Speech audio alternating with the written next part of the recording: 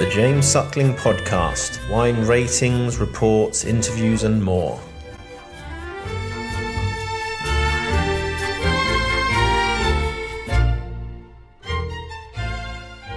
How are you? Hi, how are you?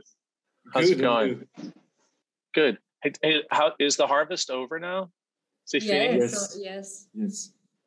And how was it? Yeah, it was challenging this year, as you know. Yeah, I know. Because of the frost and the mildews, a lot of people have lost many yields. So it was complicated to reach the AOC.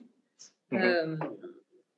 So yeah, we will see. Then we will have the fine wine. The wine tasting will begin December, January. So we will see the quality of it. But well, what is it? Was it like 13 or more difficult than that?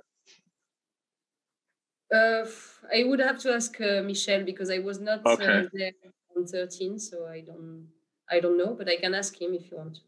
Okay, sure. But anyways, at least you harvested some grapes. There were grapes. Yeah. Okay, good. And so I have this bottle of number 25 Grand Siècle. Yes. So is that in the market now? Not yet. Oh, okay. It is also awesome. A preview because it's our latest release in bottle. The previous one was 24. So this one has those three beautiful vintage of 2008, 2007, and 2006. For 2008, you have 65%. Mm-hmm. For 2007, you have 25%. Mm-hmm. And 2006, you have 10%. I think it's interesting because right away when you smell it, you can get the sense of 2008 in it. Yeah. That real intense aroma. Yeah, it gives a lot of structure to the wine. Yeah. Isn't it funny? In the nose, you can even smell like the skins of the grape still. Mm-hmm.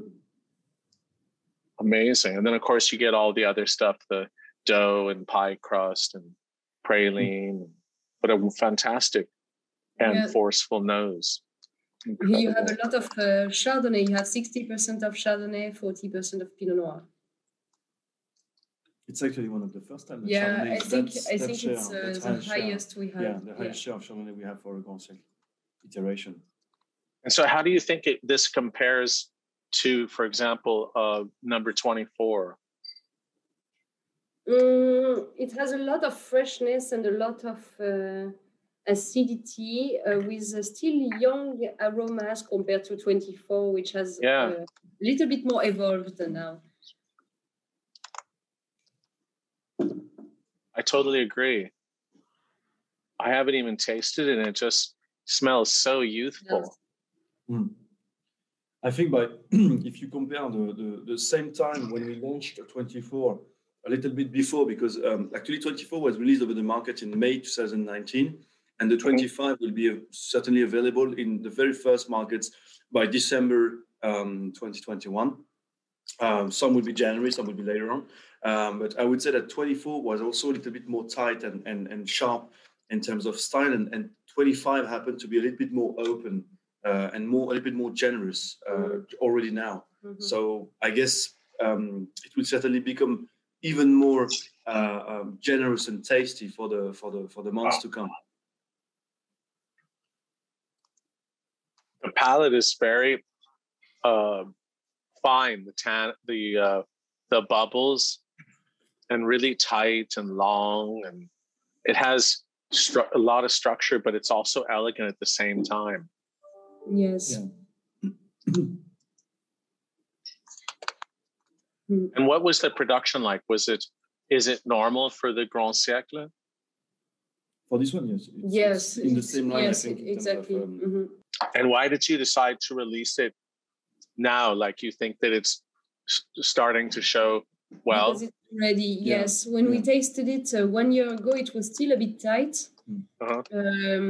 Very, very lemony and acidic. And it has gain in roundness on the nose and on the palate when you taste it now. Yeah.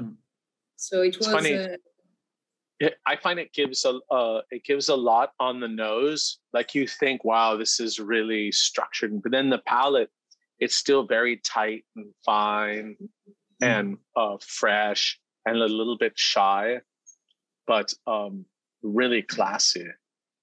We had, I think, to wait that because 2008 was quite of a structured vintage. So in the end, we had to wait for this enough time of aging on lees, so that it's it's mellowed down a little bit compared to the two other vintage where 07 is more into the freshness. 06 was very solar, but also very much of finesse. So we had to wait for this right timing where the three vintage come to a very nice balance between the three of them. Wow, it's really good. It's a funny one. It almost seems like a champagne that you would want to decant just to give it even more on the palate. It's really serious. How many months or how many years was it on lees then? On lees, I think it was 11. 11 years? 12, because it has been 12. Discovered. Yeah, 12. Because it's been discovered this year, or early this year. Yes. Is there any other release that reminds you of Grand Siècle?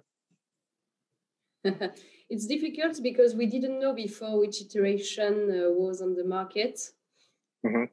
So it was difficult to follow all those blends. Now it's much more clearer. So maybe in the future we will be able to compare more. Depending on the aromatic direction it will take for sure. Yes. But it's true that what said Lucie, that the number of iteration we have here on the foil is pretty new, because the very first iteration to be released with this number was 24 when it was released in 2019. So in the end, quite recent. It's still recent, but it's giving even better comprehension of the wine, because now we are able to talk about a lot of things inside the wines and compare one iteration to another. But it's difficult to compare them exactly at the same time. If you taste 24 now, it is not the same as it was at the beginning when we launched it. So it's complicated to have a perfect comparison of all those iterations. True. As they don't have the same date of disgorgement, not the same time on lees. But I think it's more on the level of I really like the number 23 when I tasted. But that was, I guess, was that in Magnum? It was in Magnum, exactly. Yeah. So, of course. You have the format effect. Yes. Yeah. And how about 17? 17 was. Do you remember? Yeah, okay. But you might have been tasting it, I think, in Magnum. Yeah, in 2019. Yeah, when it was released.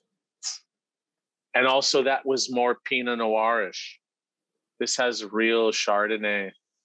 Yeah, it had a character. It had more Pinot Noirs than those iterations that you have tasted recently. Still majority of Chardonnay, but with a higher share of Pinot Noir for sure. Yeah.